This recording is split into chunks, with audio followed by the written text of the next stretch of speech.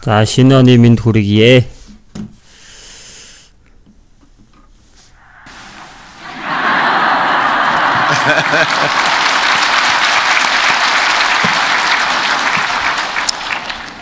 Өдөр болгон шинэ оны эхний өдөр байдаг бол хичнээн сайхан бэ. Шинэ сэтгэл, шинэ шийдвэртэйгээр шинээр амьдрна гэсэн сэтгэлээр бүгдээрээ шинэ оноо өгтөж авлаа.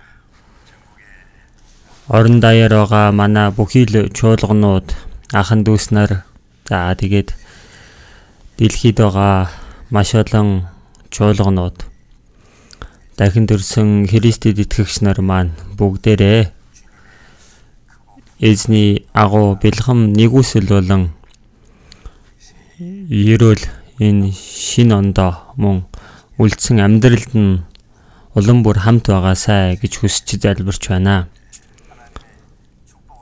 Шинэ ондоо Бурхны ерөөлийг их аваарай гэж та бүхэнд хүсэж байна. За шинэ он болох юм бол ерөөл их аваарай гэж бид мэндэлдэг. За энэ ерөөл бол энэ ертөнцийн хүмүүсийн хилээд байгаа ерөөл биш. Бид бүхний хувьд бол Бурхны өгөх ерөөлийг ярьж байна.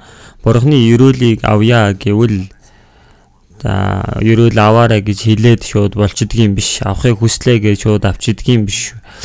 Бурхны ерөөлийг, Бурхны өгч байгаа тэр нэгүсэл ивэлийг авах болох үеч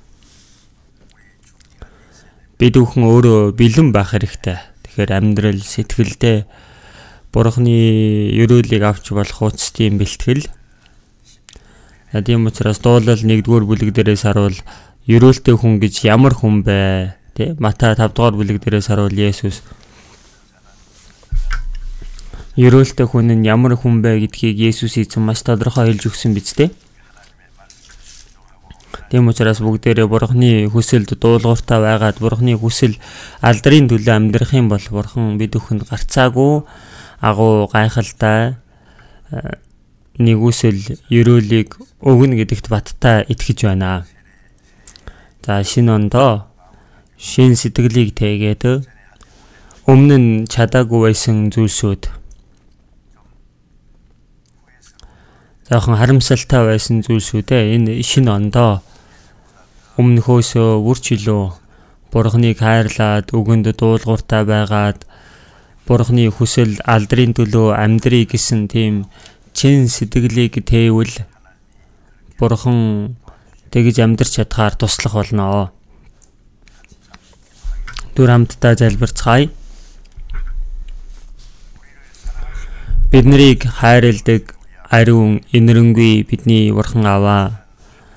Өнгөрсөн 1 жилийн хугацаанд Бурхны нэгүсэл дотор бид бүхэнд өгсөн амар тайван бас ариун сүнсний өдөрдмжийг дагаж эзэн таны дотор дуулууртай байж амьдрахаар тусалсан нэгүсэлд тань талархаж байна. Энэ удаагийн өвлийн цугларалт жигсэн Бурхны нэгүсэл дотор баяр хөөртэйгээр үгнээс тань суралцсан дуулууртай бай гэсэн чин сэтгэлийг өгсөн Бурхан таны нэгүсэл талархаж байна. Өнөөдөр өвлийн цугларалтын сүүлчийн өдөр байна. Мөн шинэ оны эхний өдөр байна. Энэ нэг оноо иргэн харж бас нэг шинэ оныг бид өхөн зөвшөөрсөнд талархаж байна. Бурхны бидэнд өгсөн энэ эрхэм үнэтэй цагийг бид хоосон өнгөрүүлэлгүй. Бид бүхэн үлдсэн цаг хугацаа амьдралдаа өнгөрсөн хугацаанд чадаагүй байсан бүхий л ажлуудаа мөн эзний сайн мэдээний төлөө, чуулганы төлөө дуулууртай байж үйлчлэн амьдруулж байгаа энэ нэгүслийг тань бодоод энэ нэг жилдээ улам бүр Бурхан руу хандсан чин сэтгэл болон сайн мэдээний төлөө дуулууртай байж золиослол гарган Бурхны алдрын төлөө амьдрий гэсэн чин сэтгэлийг та бидэнд өгч бас Бурхны хүч болон ариун сүнсээр бид бүхэнд туслан дахин энэ ертөнцийн хоосон зүйлсэд сэтгэлээ булаалгахгүй байж өөрийнхөө махбодийн хүслийг дахан амьдралгүй зөвхөн Бурхан таны дээр ариун хүслийг дагаад эзэн таны сайн мэдээний төлөө амьдарч чадхаар бид нарыг захирч та удирдаарай. Орон даяараа манай бүхий л чуулганууд дэлхийн өнцөг болон бүрт байгаа манай бүхий л чуулгануудын ахын дүүс нарыг эзэн та Бурханы улам илүү нэгүсэл ариун сүнсний хүч чадлаар хамт байж бид бүхэнд зөвшөөрсөн энэ шинэ жил болон үлдсэн амьдралдаа Бурхан таны бидэнд даатгсан ажлыг бүрэн гүйцэлдүүлж чадхаар эзэн та тусалж удирдаарай. Энэ цагт ч гэсэн Бурханы бидэнд илчлэхийг хүссэн эзний ариун хүсэл үг мөн бид бүхэн хэрхэн үйлдэх ёстойг бид бүхэнд зааж удирдаарай. Өвчтөй байгаа хүмүүст эрүүл мэндийг нь та хурдан сэргээж өгч Бурханы бидэнд зөвшөөрсөн байгаа энэ үлдсэн амьдралдаа улам бүр эзэн танд үйлчлэн сайн мэдээний төлөө амьдрахаар та тусалж мөн хүнд хэцүү байдал донд сайн мэдээг тарааж байгаа бүхий л намлагч нар үйлчилж байгаа бүхий л ахын дүүс нарт улам бүр илүү нэгүсэл ерөөлөө зөвшөөрөөрэй. Бидний эзэн Есүс Христийн нэрээр залбирлаа. Амен. За Библиэс Матай 6 дугаар бүлгээс олж уншийе.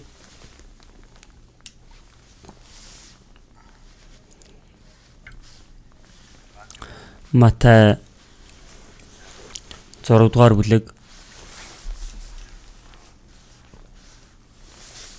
19 дугаар ишлэлээс Матай 6-гийн 19 дугаар ишлэлээс 21 дугаар ишлэл хүртэл уншийе. Матай 6-гийн 19-с газар дээр өөрсөддөө эд баялаг буухраа. Тэнд хэвэн хорхоо ба зэв идэж сүйтгэдэг хулгайч эвдэж ороод хулгайлдаг аж. Харин өөрсөддөө эд баялагийг тэнгэр тураа. Учир нь тэнд хэвэн хорхоо ба зэв идэж сүйтгэдэггүй, хулгайч эвдэж ордоггүй, хулгайлдаггүй. Эд баялагч нь хаана байна? Зүрх сэтгэлч нь бас тэнд байх болно. За энэ үртэл энэ удаагийн өвлийн цугларалт орон даяар үгнээс суралцсан бас шин сэтгэлийг шийдвэрийг гаргасан тийм цаг байлаа.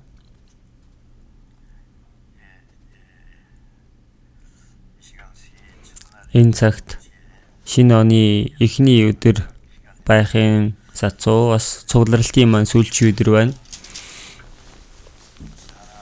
Бид бүхний үргэлж сайн мэддэг үг л дээ. Тийм учраас уншсан үгээ одоо дахин нэг бодож эзний айлдж байгаа тэр үгийн дагуу өнгөрсөн хугацаанд бид бүхэн ер нь дуулууртай амьдэрсэн үү? Хэрв тэгж чадаагүй бол одоо бид бүхэнд зөвшөөрч гисэн байгаа энэ сүүлчийн цаг хугацаанд бид бүхэн дуулууртай байж чадаагүй байсан. Одоо тэр өгсөддөө бүрэн дүүрэн дуулууртай байж амьдэрдэг хүн болёо гэсэн тийм сэтгэлээр энэ үгнээс хамтдаа суралцаад бодосоо гэж хүсэж байна. Энэ ертөнцийн дээр байгаа бүхий л хүмүүсээ ертөнцийн амьдарч явах хугацаанд мөнгө олохын тулд бэлдэж сургууль дээр бага анги, дунд анги, ахлах анги, тэгээд оюутан, тэгээд мэрэгжлийн ангид орох хүртэл ингэж зовж зүдрэн сурдаг шалтгаан нь үлдсэн амьдралд арай дээр амьдрахын тулд арай дээр амьдрна гэдэг нь мөнгө олох ёстой учраас мөнгө олохын тулд бэлдэж байгаа цаг хугацаа гэж байдаг.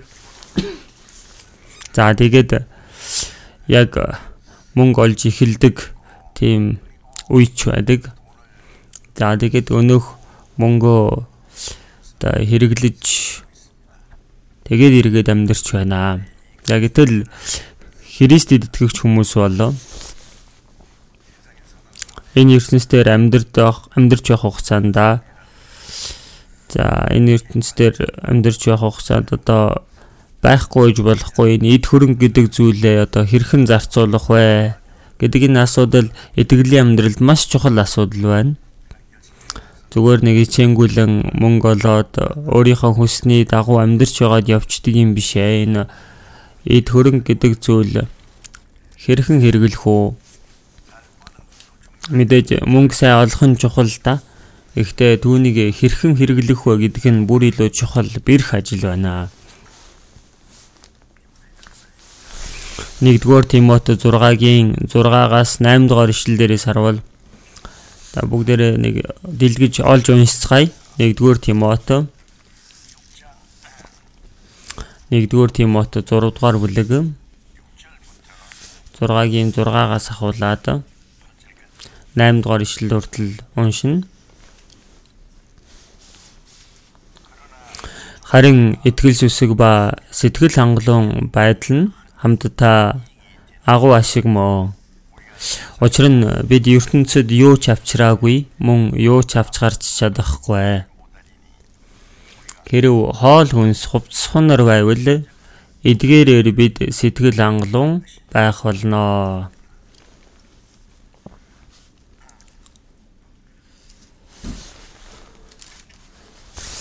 За сэтгэл хангалуун байдал байвал бид бүхний итгэл сүсгийн амьдралд агуу ашиг болдог гэж байна. Сэтгэл хангалуун байдал гэж юу вэ гэхлээр одоо өөрийнхөө одоо хэр хэмжээг мэдээд тэр хэр хэмжээгээ дагаж өөрийнхөө тогтсон тэр хэмжээнд сэтгэл хангалуун байна гэдэг нь өөрөө сэтгэл хангалуун байдлыг хэлээд байна. Бид бүхэн юу ч авчраагүй бас мөн юу ч авч гарч чадахгүй гэж хэлсэн байна. Номлогч Югс 5:15 дээрээс харвал яг адилхан агуулга гарч байгаа. Бид эхийн хөвлөгөөс нүцгэн ирээд ирсэн шигээ нүцгэн буцаж явдгаа. Тэгэхээр өөрийнхөө гараар зүтгэсэн зүйлээсээ юу ч авч явж чадахгүй гэж айлцсан. Нүцгэн ирсэн тэгэхэд нүцгэн ирсэн шигээл одоо буцдаг гэж байна. Хоосон гартаагаар ирсэн явахтаа жигсэн хоосон гартаа буцнаа гэсэн. Хоос ирэл хоосон буцна гэж байна. Бид бүхэн энэ үннийг одоо мэдэх хэрэгтэй байдаг. Хүмүүс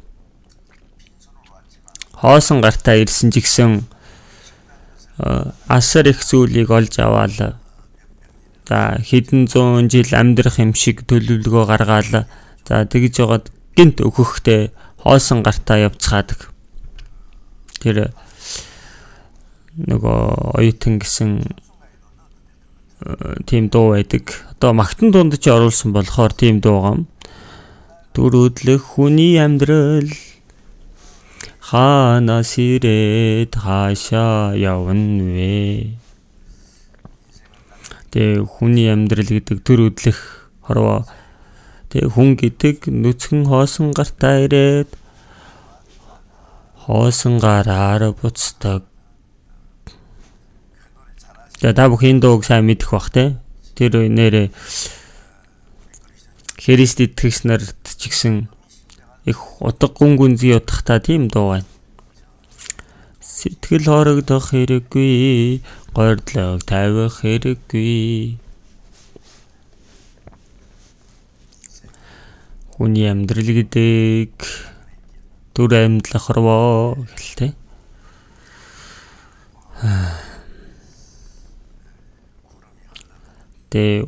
Үйл урсах мэт хүний амьдрал урснаа гэлтэй.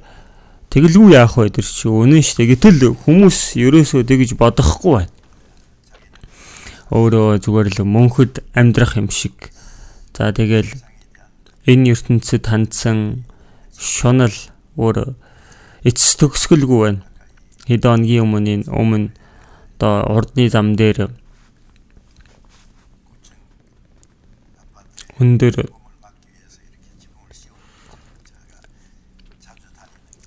Миний байнга явдаг зам байна. Өндөр байран дээр дээвэр тавьсан. Тэгээ тунгалаг тийм акрилаар одоо хийсэн гэж байгаа. Гэтэл нөгөө ачааны машин гал гарснаас болоо нөгөөх нь шатажчихсан. Тэгээ маш олон машинууд давхар тэнд шатсан. 40 гаруй хүмүүс өгсөн. Тэнд дундаас 5 хүн нь өөрийнхөө машин дотор сууж байгаад тэр чигээрээ үүд болсон гэж нэг харамсалтай явдал гарсан. Манай чуулганы нэг ихч тэр автомашинд гал гарахаар нь тэ жолооч галаа унтрааж байгааг нь харангаа шууд өнгөрөө явсан гэж байна. Тэр нь зогссон бол өстой валрахгүй юу тийм ээ. Бурхан тусалсан болов гэж бодож байна.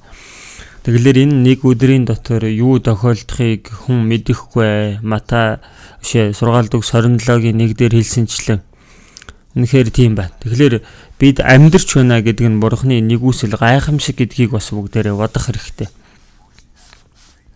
Амьд чинь юу юм бэ? Та нар хэсэг зур үзэгдээ дараа нь арилах уур мааны шүү дээ. Тийм ээ? Хизээч хамаагүй. Энэ ертөнцөөс бид нар хальж болно гэсэн.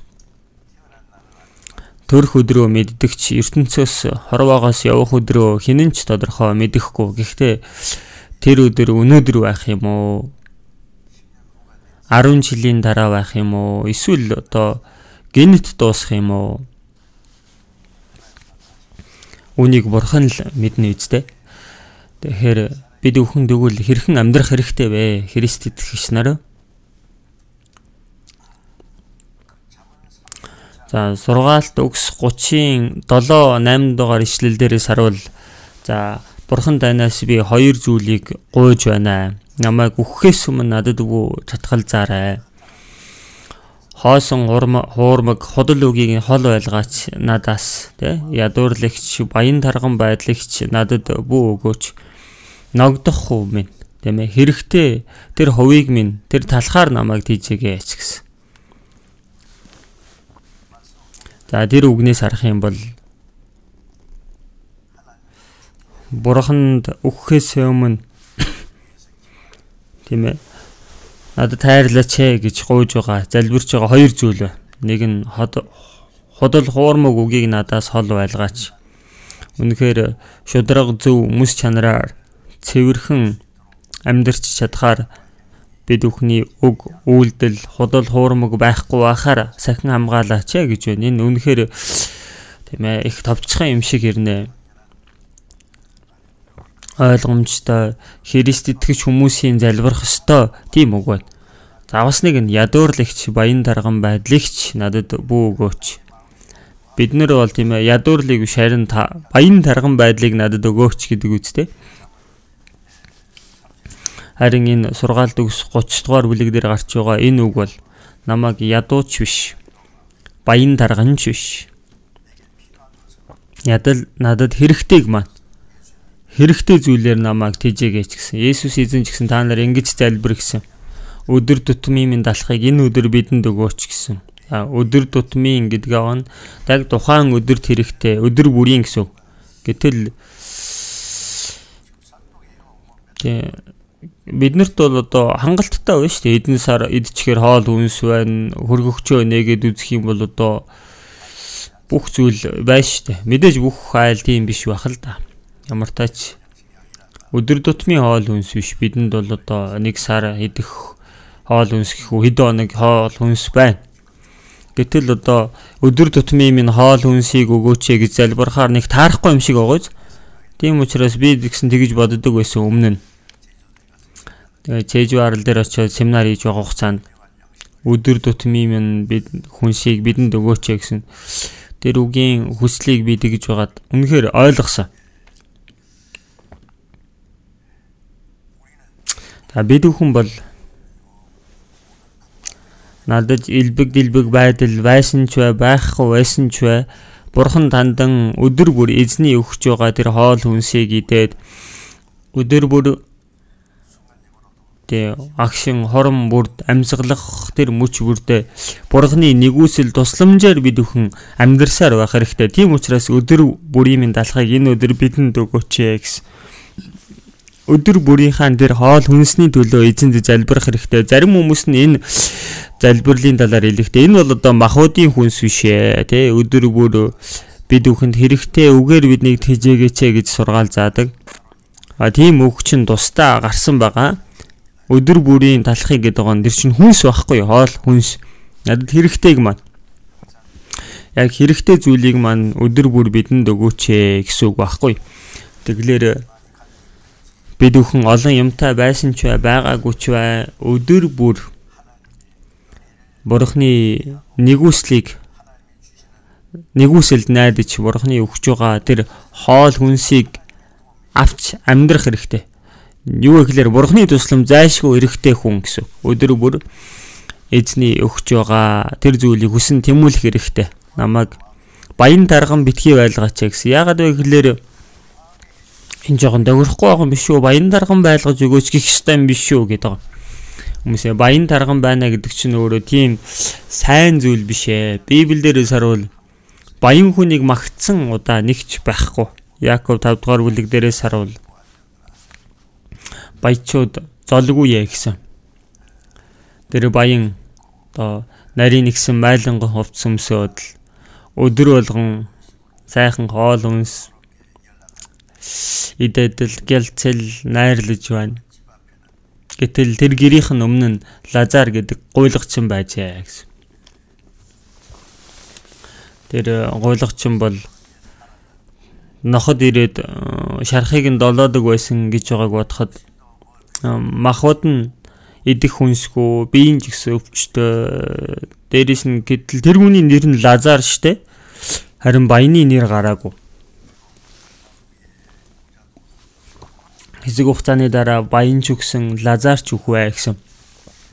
Лазар өөхөх үед Тэнгэр элч нар дээр хөтлүүлээд Авраамийн үүр дээр тэр Диважн руу орсон гэж гардаг үстэй.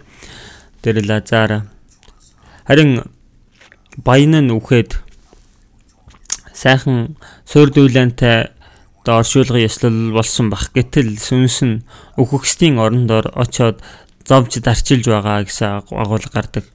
Тэгээ Лук 12 дугаар бүлэг дээр жигсэн баян хүн хэлэхдээ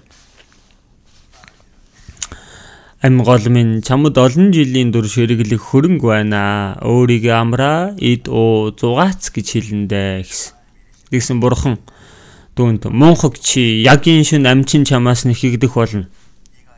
Тэгвэл чиний бэлтгэснийг хэн эзэмших вэ? Мэргэн ухааны хураасан ч алдар нэрийг хураасан ч эд хөрөнгийг хураасан ч тэр чинийх үү гэсэн. Энэ мунхаг хүн. Энэ чинь хамгийн мунхаг баян хүн байна. Тийм баг үз.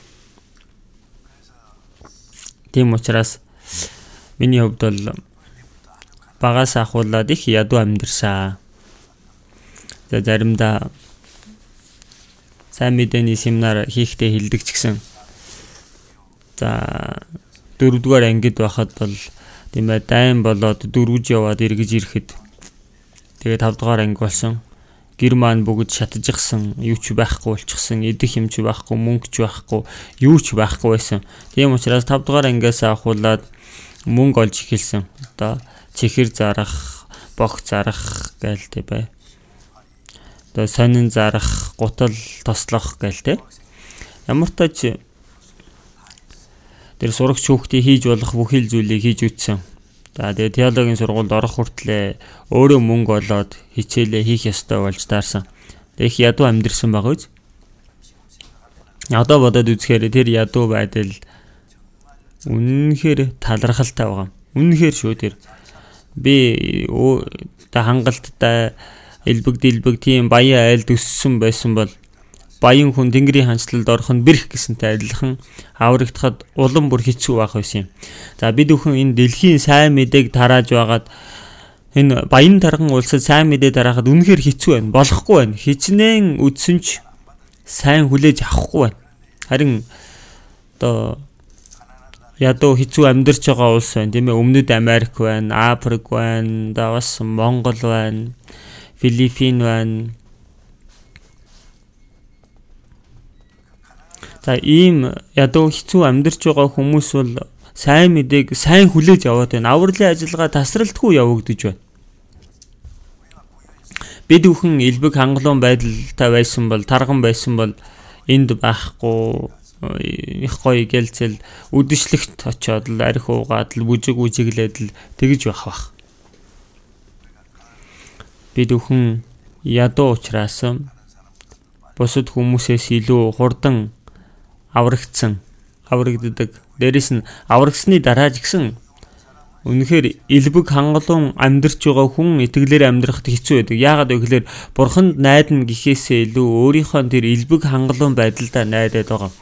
Мөнгө өөрийг нь сахин хамгаалаад аз жаргалтай болгоно гэж найддаг байхгүй юу? Ядуу хүмүүс нь зөвхөн бурханд л найдахаас өөр аргагүй. За ямар тач. Тийм учраас сургаалт өгс 30 дугаар бүлэг дээр айлтсанчлан надад ядуурлагч баян дарган байдлагч надад бөөгөөч. Яг надад хэрэгтэй талхаар мань намайг тэжээгээч гэсэн. Энэ нэрээ энэ залбирал үнэхээр тохиромжтой гэж надад санагддаг.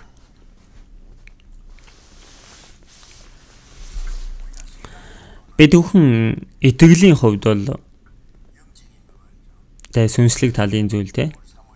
Бид юу хүсэн тэмүүлэх хэрэгтэй вэ гэхээр өөрөөсөө илүү итгэлээрээ дээр хүнийг одоо харж за тийм болох гэж бид бүхэн хичээх хэрэгтэй. Харин одоо махбодын талын эд материалын зүйлстэй бол өөрөөсөө илүү ядуу хүнийг тийм дорд байгаа хүнийг харах хэрэгтэй юм аа. Яагаад гэхээр бид бүхэн баян хүмүүсийг л хараад л би одоо хизээд гэж амьдрнаа л гэдэг. Гэтэл өөрөөс маань илүү ядуу амьдарч байгаа хүмүүс хамаагүй олон байна гэдгийг бас мэдэх хэрэгтэй. За тийм учраас сэтгэл хангалуун байдал гэдэг байгаа нь зүгээр нэг тийм ээ надад хэрэгтэй зүйлсээр маань намайг тэжээгээч. Би яг одоогийн энэ байгаа байдалтаа тийм ээ өөрийнхөө хэр хэмжээг сахиад өөрийнхөө хэр хэмжээндээ таарч амьдарч хэр хэмжээндээ тохируулаад ингээд амьдралаа авч явах сэтгэл хангалуун байдал гэж байгаа. Гэтэл Илж Баул хүртэл би элбэг дэлбэг байхыг ч мэднэ гэж байна. Юу гэхээр өргөл авчираад Иерусалимд түүн дээр авчирсан байхгүй. Нэр чинь өөрийнхөө эр хөрөнгө ихтэй гэсэн үг юм биш. Өргөл тусламж заримдаа хүмүүсээр дамжуулан авдаг байсан. Тэ элбэг дэлбэг байхыг ч мэднэ, би тарчигхан байхыг ч мэднэ. Тэ ядуу байх юм бол одоо зодуулж, занчуулж тийм ээ хоригдож гэдэл үлсэж гээл. Энэ үедээ улам бүр эзэнд найдах аргад суралцсан. Тийм элбэг дэлбэг байхдаа өөрийнхөө төлөө хэрэгэлдэггүй бүгднгийн бурхны төлөө бурханд эргүүлэн өргөж хоосон байхдаа бол тийм ээ ядуу зүдүү байдалдаа эзэнд найдаж эзний тусламжийг хүсэж за аль альнийхэн нууцад би суралцсан гэсэн. Тэгэхээр энэ үнэхээр мундаг чанар байна. Тэгээ мөнгийг бол одоо хүн чанар, зан чанарын сорилт гэдэг шүү дээ, тийм. Тийм учраас энэ хүний одоо үнэлэмж юун дээр байна? Амьдарч байгаа зорилго нь юу байна вэ гэдгийг мэдхийн тулд мөнгөөр дамжуулан сориод үзэх юм бол бараг 100% таарч болно.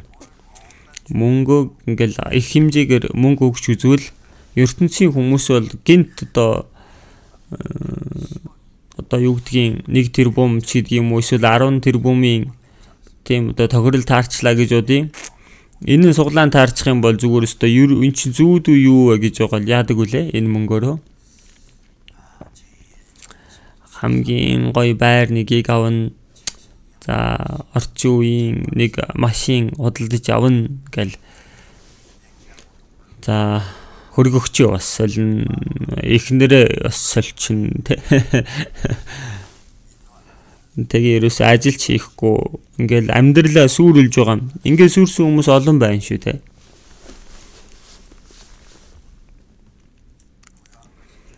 Элбэг хангалуун байдал гэдэг нь сайн зүйл бас биш ээ. Христ итгэгч бид бүхэнд жигсэн гинт одоо мөнгө тийм ээ асар ихээр өгчлөө гэж бодъё л доо. Эсвэл одоо 5 тэрбум юм 10 тэрбумыг өгчлөө гээл дураар нь хэрэглүүлээ гээл өгчүүл одоо бүгдээрээ яах бол гинт одоо маш их мөнгөнд суглаан таарчлаа гэж уудыг Христ итгэж хүн одоо яах вэ? Энэ мөнгийг чи юунд хэрэглэх үү гээл бөөн шаналл шүү дээ. Энэ мөнгийг хэрхэн хэрэглэж байна гэдгийг харах юм бол тухайн хүний одоо үнэлэмж нь юу юм, амьдралынхаа зорилгыг хаан таваад амьдрч яваа юм бэ гэдгийг 100% мэдэх боломжтой. Тийм ээ. ертөнцийн зүйлс, махуудын зүйлс, бурханд хамаарлагүй зүйлсэд маш их мөнгийг зарцуулаад амьдарч байгаа бол энэ хүний үнэлэмж өөрөө буруутсан байна. Амьдралынхан зорилго нь дээрэс нь итгэл нь өөрөө хазаачихсан хүн байна. Үүнийг хамгийн эрхэм үнэтэй хэрэглэж мэддэг хүн. Тийм учраас бурхан бидэнд ядуурлагч ус баян тарган байдлагч биш. Элбэг дэлбэг байдлагч өгнө. Энэ дунд яаж амьдрахыг харна. Заримдаа гинт аваа явчихна. Ядуу зүдөө байдлыг өгнө. Би үхлээ гэж орилоод авах нь эсвэл улам бүр бурхандаа найдаад амьдрах нь гэдгийг. Тийм ээ. Баян байсан чи, ядуу байсан чи итгэл бол уулна ханхахгүй. Эзэн рүү хандсан сэтгэлтэй байж амьдрах нь зөв биз дээ. Энэ эд хөрөнгийг буруу хэрэгжилчих юм бол бурхныг харахад үнэхээр зохисгүй байна. Тийм учраас бурхан бид бүхэнд мөнгийг өгөхч байна. Энэ мөнгийг сайн хэрэгжилж байгаа хүн улам сонирхолтой байгаа учраас бурхан бүр нэмж өгөөд л байдаг. Тийм учраас бурхан эд хөрөнгийг ч гэсэн даатах нь харин буруу хэрэглэх юм бол байгаагийн ч хүртэл булаагаад аваа явчих бас болно. За ийм зүйлийг бүгдээрээ бас бодох хэрэгтэй. 1-р Тимот 6-гийн 9-р ишлэл дээрээс харвал харин баяжих хүсэлтэйчүүд нь уруу татлага ба урих зүсэн бүрийн мунхаг хор хөнөөлтөй хүсэлд ундаг. Эдгээр нь хүмүүсийг үгүрэл ба сүрэлд чивүүлдэг гэсэн. Баяжих хүсэлтэйчүүд нь уруу татлага ба бузар сүнсний урих зүсэн бүрийн мунхаг хор хөнөөлтөй хүсэлд ундаг гэсэн байгаа үстэй. Итгэлээс төөрч төмөн зовлон гороо өөрсдийг сүлвжээ. Тэгээ сүрэлдэж ийүүлсэн. Тэгээ баяжих хүсэлтэйчүүд. Учир нь мөнгөнд дурлах нь хамаг мөхийн үндэс мөн. Тэгээ мөнгөнд дурлана гэдэг байгаа нь мөнгө рүү ингээл одоо шамдна гэсэн. Мөнгө одоо олоод бурхан өгч байгаа гэж бодоод бурханы хүсэлд хамгийн эрхмээр хэрэглээд явбал бурхан тэр хүн дээр улам л буулгаад байна. Улам ихийг өгнө. Тэгээ бүр илүү сайн хэрэглээд ивэл бурхан бүр илүү өгнө. Би энэ үнэнд бол бадтай итгэж байгаа. За тийм учраас мөнгөнд дурлах нь хамаг мөгийн үндэс мөн гэдэг байна. Тэгэхээр мөнгөнд тандсан тэр одоо шамдсан тийшээ зүдгсэн хүн. Тэгэхээр энэ бүхий л хорон муу зүйлсүүд энэ байдлаас эхэлж гарч ирдэг байна. Ингээд итгэлээс төөрөх болдог, бурханд найдна гэхээс илүү мөнгөнд найдаж эхэлдэг гэдэл. Тэгээ сүрэл живүүлдэг, өгүүрэлд живүүлдэг гэж байна, тийм ээ. Тэгээ аврагдаагүй хүмүүс бол амьдарч байгаа нь бүгдээрээ л мөнгө шүү дээ, мөнгөний төлөө. Тэгээ аль сургуульд одоо төгсчиж би мөнгө илүү олох уу, илүү том компанид орох уу, энэ ерөөсөө л өөрийнх нь амьдралынхаа агуу төлөвлөгөө.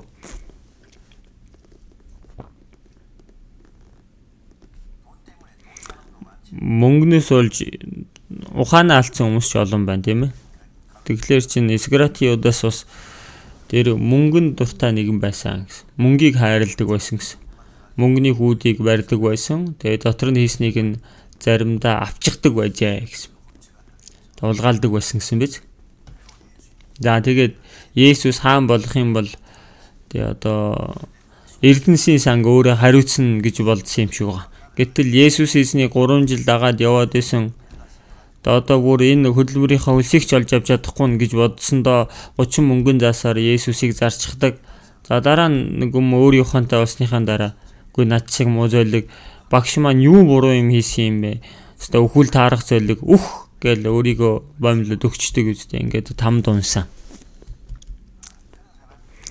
За ийм хүн ганц юудагаар зогсох уу? энэ мөнгөөр дамжуулан аврагдсан хүн жигсэн мөнгөнд дурлсан сэтгэл байвал итгэлээсээ тойрно. Тэгээд төмөн зовлонгоор өөрсдөө сүлбэн гэж. Тэгээ бурхны нэгүсэл ерөөл гэхий оронд тэгээ үгүрэл сүрэлд живдэг байна. Бүр хөөрхийлэлтэй байдалд ордог гэсэн үг. Миний таних хэд хэдэн хүмүүс байна л да. Тэр хүн бол мөнгө маш сайн олдог л доо. Гэтэл чуулган дотор бурхны ажил хийхэд ямар харан байдаг гэж. Тэгэл мөнгө их олохын юм шиг боловч дараа нь юу ч хөсүүрчдэг. Ам борчдөг. Тэгэл гэр орноо хүртэл алдчихдаг. Ингээд хөөрхийлэлтэй байдалд орж байгаа. За энэ зүгээр л нэг жишээ шүү дээ. За ийм хүмүүс байна. Зарим хүн нь өөрт нь олон газар байгаад байгаа юм. За өөрт нь том байшин байгаа юм. Энэ газрыг бол нэг тийм хэрэг болоод байгаа юм байхгүй өөрт нь. Гэтэл чуулганыхаа байрыг уулан барих гал ахан дүүснэр нь ядуу зүдүү байдалдаа ингээл хичээгээл зүтгээд байгаа юм чинь өөрийнхөө энэ байрыг өгье гэсэн нэг ч дуулахгүй байж байгаад л өөд болчих нь лээ. Энэ хүн бол их одоо мунхаг хүн байгаа үстэй. За тийм учраас сургаалт өгс 23-ийн 4-5 дугаар ишлэл дээрээс харвал хөрөнгөтэй болох гэж өөрийгөө бүү туйлдуулаа. Тэр бодлоосоо татгалж гэсэн. Эд гэдэг чинь жигүүр хүртэл ургаад бүргэд мэт өөд нисдэг гэж.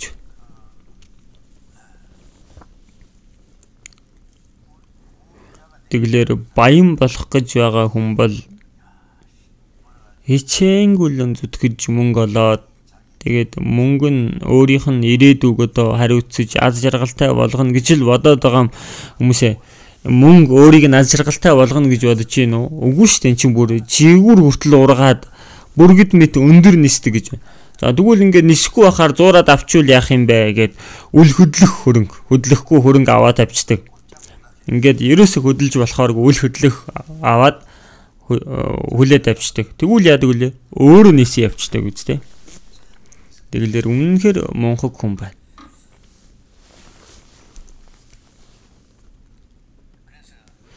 Тийм учраас Лук 12-ийн 19-р ишлэлээр мунхаг баян энэ чинь амчин чамаас нэхэгдэх болно. Энэ мунхаг чи. Энэ чинь хамгийн мунхаг хүн байхгүй. Өнөөдөр шин жилдгоо бурхан одоо аваа явж болохоор ах чинь энэ одоо хураасан зүйл нь хэнийх вэ? Хэдэн 100 жил, хэдэн мянган жил зүгээр өөрийгөө тэрийг зуураад амьдрна гэж бодоё. Хизээ явна гэдгээ мэдэхгүй байж хүн өөрөө явцдаг юм аа гэж.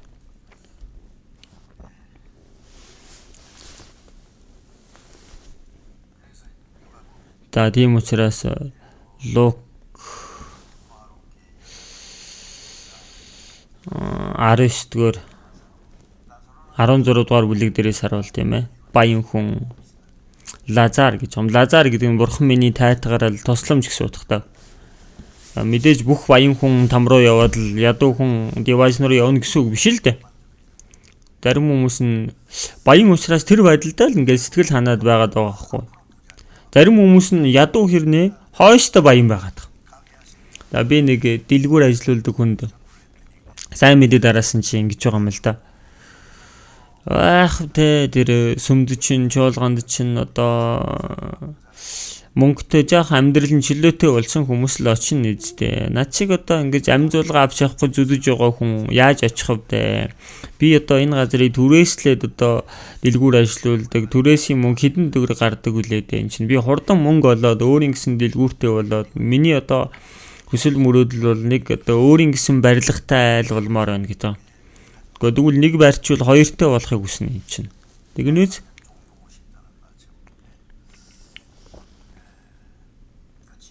тэглэр чинь төгсгөл байхгүй шүү дээ. Хойштоо ингээд ирээдүйдээ баян яваад байна. Аврагдахад бэрх. Аврагдсан хүн гэсэн тийм сэтгэлтэй байвал итгэлээрээ сайн амьдарч чадахгүй. Мөнгө мотоцикл хүртэл явахдаа зүгээр мөнгө гэж явах нь шүү дээ.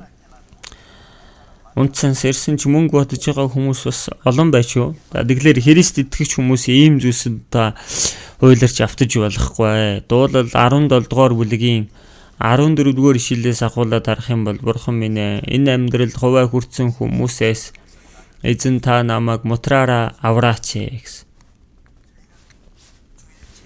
Тэдний хэвлийг та эрдэнсээрээ дүүргдэг үлээ. Тэд үр хүүхдүүддээ сэтгэл хангалуун байж өв хөрөнгө өөрсдийн баялагуудыг нялх хүүхдүүддээ үлдээдэг юм аа. Миний хувьд би зөв шударгаар таны нүрийг харна. Би сэрэхтэй таны дүр төрхөнд сэтгэл хангалуун байна. За тэгэхээр чин энэ баян хүнд байгаа зүйл яг үнэндээ Бурханы зүйл л дээ. Та эрдэнсээрээ гидсийг нь дүүргдэг үлээ гэсэн байна.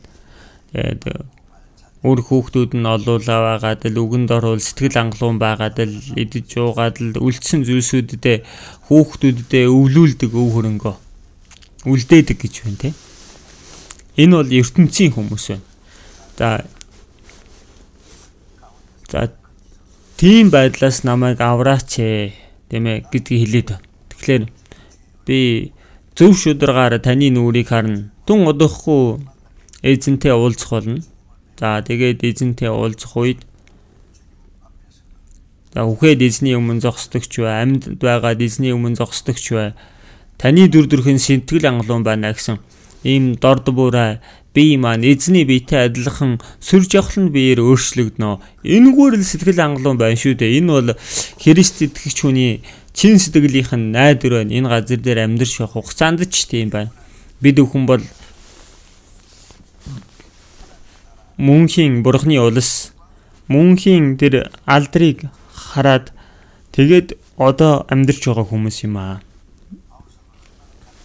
Илч Паул ямар ядуу байсан бэ тийм ээ, өлсгөн нүцгэн зодуулж, занчуулж, тоолохын аргагүй олон удаа дашуурдуулж,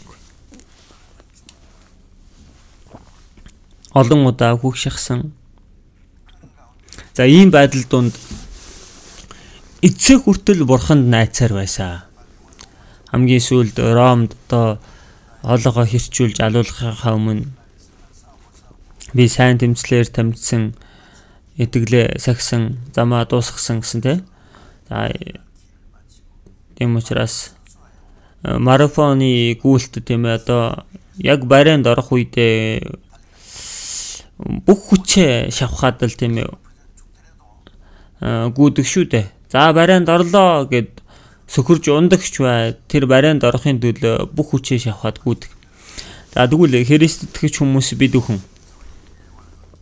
тэд бол муудах титэм мөрдөхийн тулд бол харин бид үл муудах титмийн төлөө юм аа гэсэн. Тийм учраас урд минь зөв байдлын титэм надад цэгэгдсэн байна гэж Паул хэлсэн. Тийм учраас эзэн газар дээр өөрсөддөө эд баялаг бүү хураа гэж байна. Өөрсөддөө эд баялаг газар дээр бүү хураа. Энэ газар дээр эд баялаг хураана гэдэг чинь Бурханы төлөө биш юм аа. Тэгээ эн чинь хураадаг юм биш, энэ баялагийг хурдан хэрэглэх ёстой байхгүй юу? Бурханы алдрын төлөө Илч Паул эд хөрөнгөний тодорхойгүй байдалд бүү найд, харин биднийг баясгах бүхнээр ариун хангагч Бурханд найд. Сайныг үлд, сайн үлсээр баян байж өглөгч бөгөөд хуваалцах хүсэлтэй бай. Ирээдүйн төлөө өөрсөдөө сайн суур тавьж эрдэнсийг хурааснараа жинхэнэ амнаас зуурах юм а гэж хэлсэн биз дээ. Тодорхойгүй эд байдал. Ийм зүйлд бүү найдаа. Тэгэхээр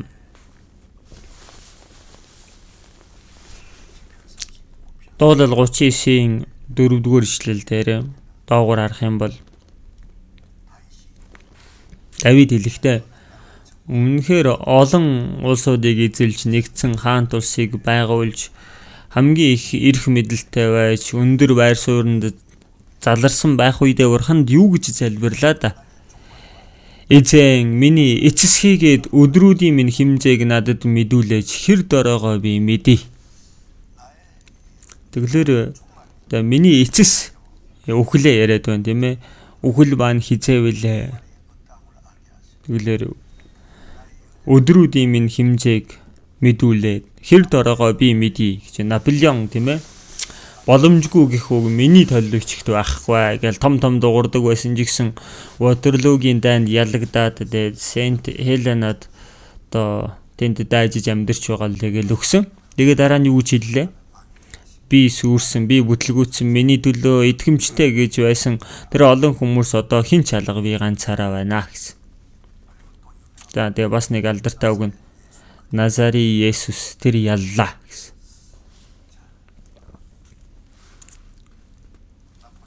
Наполеон хамгийн сүүлд уншсан ном нь одоо Библи гэж байгаа юм л да. Одоо дайны талбар дээр байхдаа ч гэсэн тийм ээ тэрэгэн дээр номоо ачаад л өдөрт тийм ээ шүн ундахгүй юу хийдэг вэ гэхээр дайны талбар дээр байхдаа хүртэл ном уншдаг байсан гэж байна. Хамгийн сүүлд түүний уншсан ном нь одоо Библи гэж байна. Энэ дээр гарч байгаа үннийг хэр ухаарсныг бүх мэд. Харин Давид бол хамгийн их эрх мэдэлтэй байх үедээ тэр алдар сууд заларсан байх үедээ миний эцэсийг та надад мэдүүлж өгөөч гэсэн. Яг үнэндээ бол эцэс гэдгээ бодож үзэх юм бол энэ газар дээр угаасаа хүн найдвараа тавих боломжгүй. Нэг хүн тийм ээ хурмынхаа яслал болох гэж байх үед тэгээ одоо хурмаа хийхээр амлсан хүндээ сүй тавьсан хүндээ тийм бичиг бичээд явуулсан гэж байгаа юм. За би тун удахгүй энэ ертөнцөөс явах болно. Намайг тавих тэр газар бол тэнд намайг тавиарай гэж би бодож байна гэж тэгсэн. Юу хурмаа хийхээс өмнө л өгөхөө хүртэл одоо яриад эхэлж байна шүү дээ. За тэр хүн одоо хэтрүүлсэн юм шиг байгаа боловч үнэндээ энэ ухаалаг хүн байна. Өөрийнхөө эцэс төгсгөлийг бодоод үзэх юм бол яг одоогийн байгаа энэ нөхцөл байдалда илүү үн цэнтэй зоригтой амьдрах боломжтой. Тийм учраас Давид миний эцэс хийгээд өдрүүд надад өгөгдсөн энэ цаг хугацаа хэр богино вэ гэдгийг надад мэдүүлээч. Ингээд хэр дороогоо би мэдье гэсэн. Эзэн та өдрүүдийг минь алгын чинээхэн болгосоо. Амьдралын минь хугацаа таны өмнө юу ч биш юм аа гэсэн. Одоо алган дээр нэг шоргоолж тавьбал тийм ээ явж байгаад л унана үстэ доошоо. Миний амьдрал эзний өмнө алгын чинээхэн гэж. Хүмүүс гэдэг чинь одоо хүн бүр хамгийн сайн үедээч зүгээр л нэг амьсгал буюу гэсэн. Тэгэлэр одоо амьдрах одоо л нэг юм гайгүй боллоо гэсэн энэ нь юу ч биш болчдөг.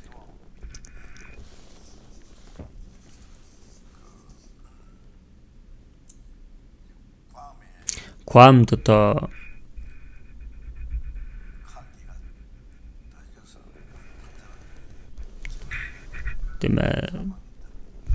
тэр маш том онгоц унаад тэгээд шатаад хүмүүс одоо өгсөн үйл явдал байгаа. Тэгсэн одоо нэг ийм явдал болсон байгаа. Тийм ээ. Солонгост нэг тийм ээ хүн Америкт очиод зов зүдэрч мөнгө олж аваад л одоо за одоо Солонгостоо нутагтаа очиод ажил хийхгүй ингээд амьдрия гэл тийм ээ. Тэгснийхэн дараа аяллаар очисон хамгийн анхны газар нь Quam гэж байгаа юм. Тэгсэнд яг тэр үед очиж таарад бүгд шатаад өгчихсэн байгаа.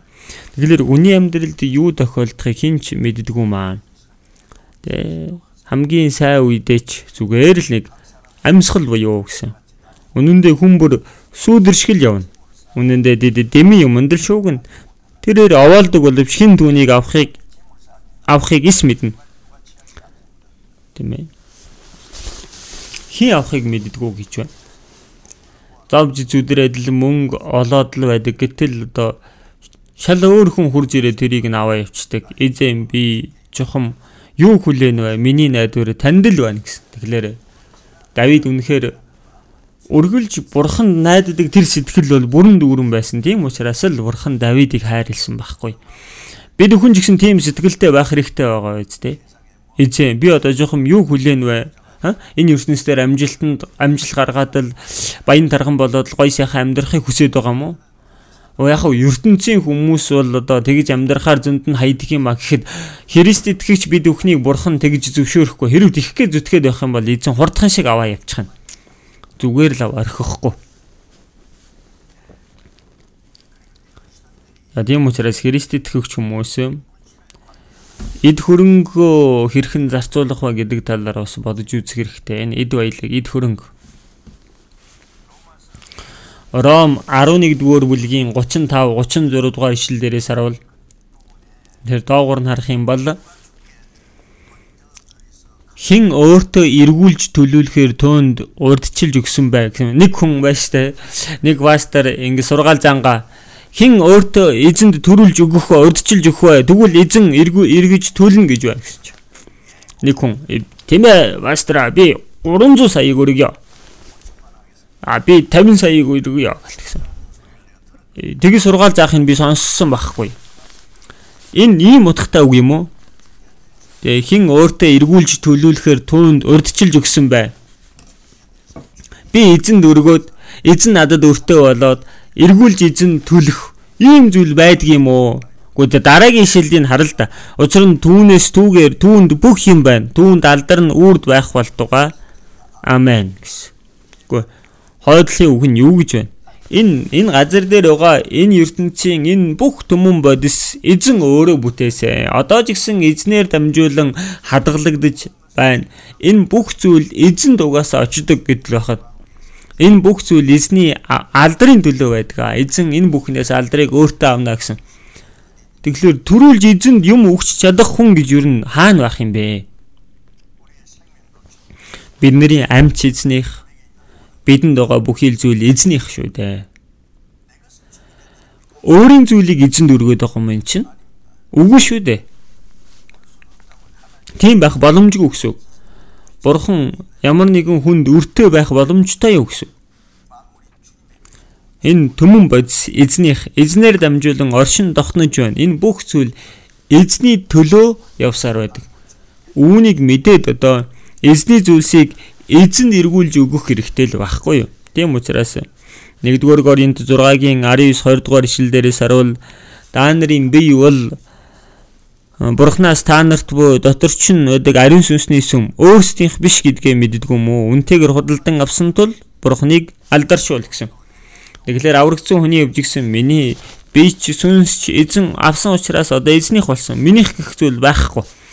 Тэгэхээр эзний юмсыг эзэн өөрөө хариуцаж сахин хамгаалж эзний алдрын төлөө үүнийг хэрэглэхийг хүсдэг байна. Тийм учраас өөрсдийнх бишээ үнтэйгээр худалдаж авсан. Тийм учраас биеэрээ Бурханыг алдаршуулаа гэсэн. Эзэн ч уусан ч юу ч хийсэн Бурханы алдрын төлөө бүхнийг хий гэсэн. Одоо эн чинь минийх биш эзний зүйлийг л эзэнд өргөж байгаа байхгүй. За энэ үед Бурхан алдрыг авдаг байна. Тийм ээ. Биеэрээ Бурханыг алдаршуул. Тэгэхээр 1-р Коринт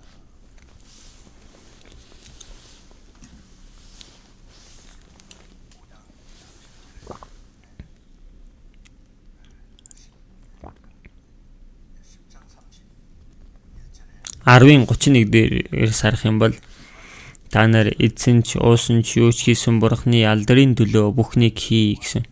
Бурханы алдрын төлөө. За тийм учраас энэ бол Бурханы зүйлсийг Бурханд өргөж байгаа л хэрэг юм. Бурханы зүйлсийг Бурханд өргөхгүй өөрийнхөө хүслийн дагуу хэрэглэнэ гэвэл Бурхан зэмлэж таарна. 1-р Шаштар 29-ийн 14 дээрээс харах юм бол Давид ариун өргөөг барья гэсэн чинь Бурхан үгэндээ чи дэндүү их цус урсгасан учраас ариун өргөөг барьж чадахгүй чиний хүү Соломон ариун өргөөг барих болно. Тийм учраас Давид баярлсандаа өөртөө байгаа тэр олон алт эрдэнэсээ ариун өргөөг бариулахаар Бурханд өргөдөг. Ард түмэн жигсэн дагаад өргөдөг. За тэгээд залбирах та. Би болоод миний ард түмэн юу болоод ийхүү сайн дураар өргөж чадсан бай. Учир нь бүх зүйл танаас бөгөөд таны мутраас бид танд өгсөө. Энэ бүх зүйл таних шүү дээ. Бид нар ямар нэгэн зүйлийг хийж чадах хүчдээдээ өгöd байгаа юм биш. Эзний бидэнд өгсөн байсан зүйлийг эзэнд эргүүлж өгсөн л төдий юм аа. Маш тодорхой хэлсэн байдаг. Тийм учраас харамлах зүйлгүйгээр бүгдийг эзэнд өргөх чадaltaй байгаа. Тийм ээ тэр алт эрдэнэсээ. За тухайн үед бол бид нэр хэрэгжилж байсан тийм одоо мөнгө байхгүй шүү дээ. Алт эрдэнэс ийм зүйл чинь л эд хөрөн. Энэ бүх зүйлээ Бурханд өргөж байгаа. Үйлс 4-ийн 32 дугаар ишлэлдээс харуул анхны чуулганы итгэгч нар итгэсэн олон нэг зүрх сэтгэлтэй байсан ба тэдний хинэн ч өөртөө байгаагаа минийх гэсэнгүй. Тэглэр чин анхны чуулганы итгэгч нараа аврагдаад үнэхээр баярлсандаа бүх зүйлээ хоорондоо хуваалцаж тэгээд хинч өөртөө байгаагаа минийх гэсэнгүй гэсэн. Гэтэл Анания, Сафир бусад хүмүүс бүгдийг өргөөд байсан чинь өөрсдөө жигсэн өргсөн гэтэл газараа зараад өргөхдөө талыг нь өөртөө нууцхаад талыг нь аваачид өргөхдөө энэ бүх зүйл шүү. Тэгээ бүгдийг өргөж байгаа шүү гэд. Чи юун ариун сүнсийг мэхэлж тэгээ газрынхан зарсан хөлсийг талыг нуун вэ гэсэн тэр газар дээр өгдөг. Хэсэг хугацааны дараа эхнэр Сапир нь тэр энэ үйл явдлыг мэдэхгүй ороод ирсэн. Газар зарсан хөлс чинь яг энэ мөн өгсөн. Тийм ээ, яг тийм. Наадах чинь бүгд гэсэн. Чи юунд нөхөртөөгөө нээлж ариун сүнснийг мэхлэн байна. Нөхрийг чинь оршуулагсад гадаа ирж байна. Чиж чамаагч аваад явах болно гэсэн яг өмнө нь сөхрөөд унсан шүү дээ. Газраа зарсан ч вэ, зараагүй ч вэ. За зараад талыг нь өргөсөн ч вэ, бүгдийг нь өргөдөг ч вэ. Тэр байгаагаар л хэлэхэд байхад чинь талыг нь нуучгаад бүгднийг нь өргөж чадлаа гэх тийм ээ. Бусад хүмүүс шиг байх гэж тийм. Барна бол бүх зүйлийг өгсөн. Бусад хүмүүс дагаад өргөсөн. Гэтэл өөрөө бүх зүйлээ өргөсөн юм шиг л би ч гэсэн тэгсэн гэл. Хоёулаа өгчихсэн байгаа үст тийм. Одоо бол бүгднийг нь өөртөө авсан ч өгөхгүй. Яагаад тэгэд вэ? Өгөхгүй байгаа юм биш. Амьдрал нь өөрөө өхмөл болчих гэж байгаа. Ойлгож байна уу? Анхны чуулганы үед бол одоо Бурхны нэгүсэл дэндүү агуу байсан. Бүх зүйл Бурхны гэдгийг мэдээд сайн мэдээг тараагаад амьдарч байсан. Одоо тэгээд бүх зүйлийг Бурхны төлөө хэрэгэлсэн. Хинэн ч минийх гэсэн зүйл байсангүй гэсэн. Тийм үед өөрөө жигсэн бусад хүмүүс шиг өргөсөн юм шиг тийм одоо царайлах гэж. Тийм ээ, энэ бол бүх зүйл бүгдийг өргөсөн би гэсэн. Бурхан өхүүлчихсэн байхгүй. За бид нар энийг бас бодох хэрэгтэй. Лук 16-гийн 1-р ишлэлдээс харвал нэгэн одоо баян хүнд нэр байсан байна. Өнөөх нэрв нь одоо эд хөрөнгийн өрн дараа хийж байгаа эзэнд нь сонсогдсон байна. Тэгээд нөгөө шудраг ус нэрвадуудад чиний хийж байгаа зүйл сайн зүйл биш ээ. Би чамд даалгасан зүйлүүдээ одоо аваад ир. Чи цаашаа чөлөөтэй явж болно гэдэг. За энэ одоо шудраг ус нэрв эзний хаан одоо эд хөрөнгийг өрн таран хийдэгтэй адилхан Бурхны бид өхөнд өгсөн одоо эд хөрөнгө байгаа шүү дээ. 1-р Петр дээрээс харуул бид өхөн Бурхны өмнө жигсэн адилхан нэрвод байна. Тэгэхээр энэ өгөгдсөн зүйлсээ өөрийнх юм шиг бодоод л эзний төлөө нэг жаахан хэрэглээд өөрийнхөө төлөө бол зүгээр бүгдийг хэрэгэлдэг бол тэрэнд бол Бурхан үнэхээр дургүй байдаг, зэмэлдэг, ууралдаг байхгүй. Ямар шийтгэлийг буулгах вэ? Энэ бол аимшигтай зүйл байхгүй болно.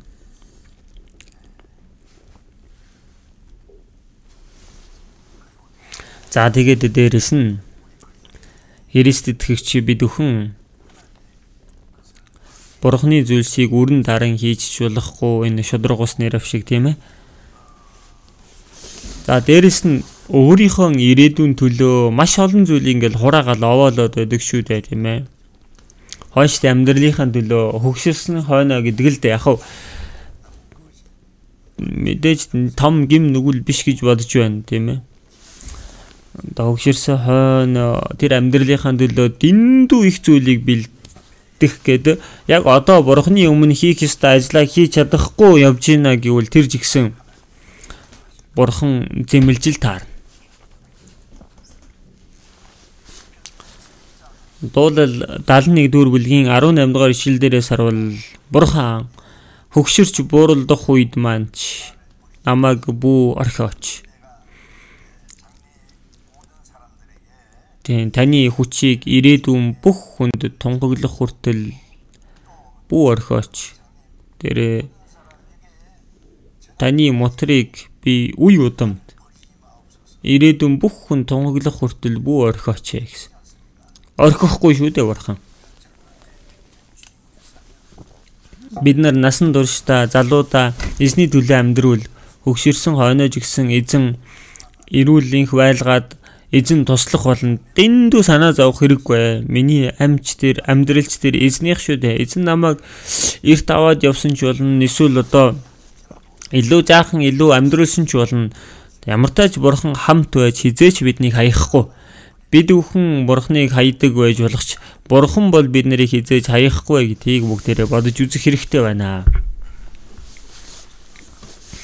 За тэгээ номлогчийн 2-ын 18 дугаар ишлэлээс харцгаая. Номлогчийн үгс. За 6 үгсийн дараа номлогчийн үгс 2 дугаар бүлэг байна. Номлогчийн үгс 2-ын 18-аас номлогчийн үгс 2-ын 18, 19 гэд харъя.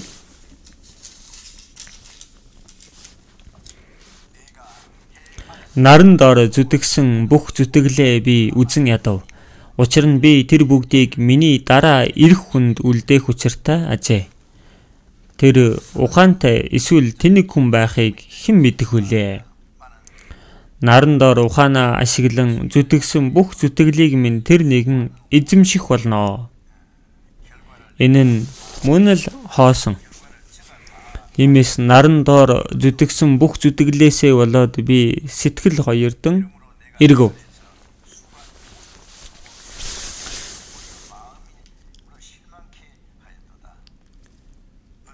Хэн нэгэн нь ухаан зарж мэдлэг чадвартай зүтгээд дараа нь зүтгээгүй хүнд өөрийн хувийг өгдөг. Энэ нь мөн л хоосон бөгөөд асар муу хэрэг мөн.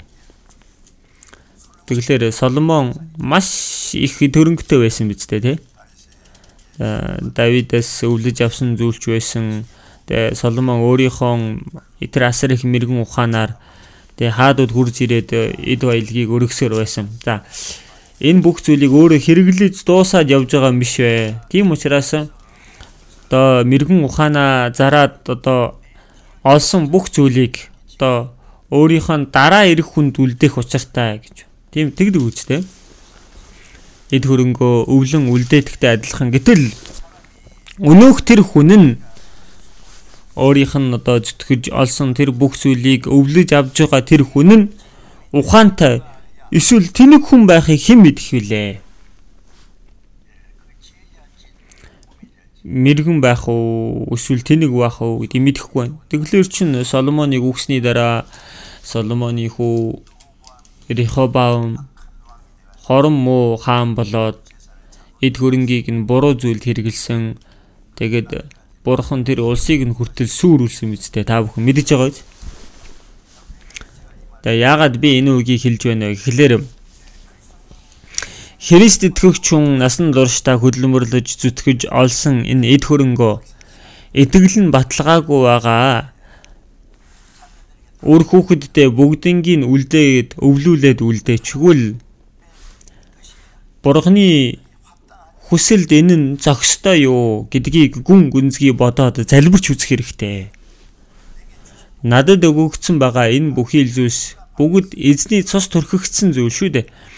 Одоо миний биеч эзний цусаар худалдаж авсан энэ биеэр хөдөлмөрлөж олсон бүх зүйлд ч гэсэн Есүсийн бүх цус төрхөгдөж гисэн байгаа. Ариун нар тусгаарлагдчихсан зүйл. Одоо үүнийг Бурханы төлөө хэрэглэх ёстой атал тийм ээ тас зурж цоглуулж байгаад идэглэн баталгаагүй хүүхдүүдтэй бүгдийг өвлүүлээд үлдээчвэл энэ зөв зүйл үү гэсэн. Та энэ талаар бодож үзсэн үү? За өмнө нэг удаа сонин дээрээс харсан чинь нэгэн настай хүн одоо тэрэгцэрд суугаад ГБС дэвтрүүлэгт хурж ирээд өөрт нь их эд хөрөнгө байгаа. Түүнийг ядуу хүмүүс эцэг ихгүй ганцаардаж амьдарч байгаа тэр хүүхдүүд нэлэх балчир хүүхдүүд залуу гэр бүлдэд тарааж өгөөч гэд аваад ирсэн баг. Яг гэсэн чинь өөрийнх нь аав нь тэгж гэрээслэл үлдээхдээ чи эд хөрөнгөө өөр хүүхдүүдтэй хувааж өгөлгүй өрөвдөлтэй хүмүүстэй хувааж өгөө гэд гэрээслэл үлдээсэн гэж байна. Тийм учраас хүүхдүүдтэй бол нэг жаахан байр авч өгөөд л илүү их үлдснээ зүгээр ханд болгоод өргөчиж байгаа. Мэдээж энэ хүн бурхныг мэдэхгүй жигсэн тэр эцгийнхаа гэрээслэлийг дагаад тэгж үлдсэн байна. За түүнийг хараад маш том сэтгэл хөдлөл байсан. Христ итгэж хүмүүс байж таа. Тийм ээ. Яавал одоо өөрийнхөө үр хүүхдүүдэд олон зүйлийг ингээл өгөх вэ? Үр хүүхдүүд нь тэрийг нь бас гордож найцсан юмс ч гэсэн байгаад байна. За тэглээ гэдэл өөрийнхөө дураар өгөөд байж болохгүй. Үр хүүхд нь үнэхээр бурхны үгэнд дуулууртай байгаад итгэлээрээ сайн амьдраад үүнийг өвлүүлээд үлдээвэл бурхны хүслийн дагав хэрэглэнэ гэвэл яг болж штэ. Гэтэл итгэл нь баталгаагүй ч байна. Итгэлээрээ сайн амьдарч чадахгүй байдаг. Дээрээс нь аврагдаж чадаагүй үр хүүхдүүдэд тэрийг нь хувааж өгнө гэдэг чинь өөрөө энэ бол буруу зүйл. Энэ бурхны зүйл штэ. Яагаад энийг бурхны зүйлсэд биш хоосон зүйлсэд хэрэглэгдчихээн шүү дээ. Энэ зөв үгсүү. Гэтэл энэ тал дээр юу ч бодохгүй байна. Миний хүүхдэл юм чи үгүй штэ л гэж үтгэхэд байгаа юм. Тэгвэл өгөхдөө жаахан л өгөхгүй юу? Эхийг нь харин бурханд өгөх хэрэгтэй. Энэ нь зөв байхгүй юу да.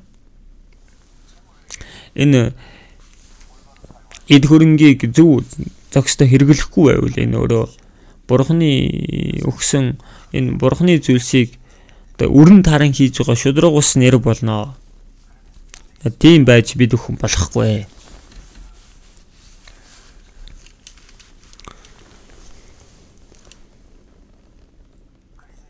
Тэгэхээр Христ итгэж хүнд байгаа энэ эд хөрөнгө бол өөрийнх нь төлөө нэг жаахныг хэрэглээд үндсэн зүйлс тийм ээ яг хэрэглэх ёстой зүйлсэд л хэрэглээд харин илүү их зүйлийг нь бурхны ариун ажлын төлөө энэ бүх зүйл өргөгддөг байх хэрэгтэй. Энэ сайн мэдээ тараагдж сүрч мөхөж байгаа сүнсийг аврах ажилд эрхмээр хэрэглэгддэг юм аа. Тийм учраас Есүс Матай 6-гийн 19-р эшлэлээс харуул газар дээр өөрсөддөө эд баялаг бүү хураа. Өөрсөддөө газар дээр эд баялаг бүү хураа. Өөрийнх нь төлөө газар дээр эд баялагийг хураана гэдэг чинь мунхаг зүйл юм аа гэсэн.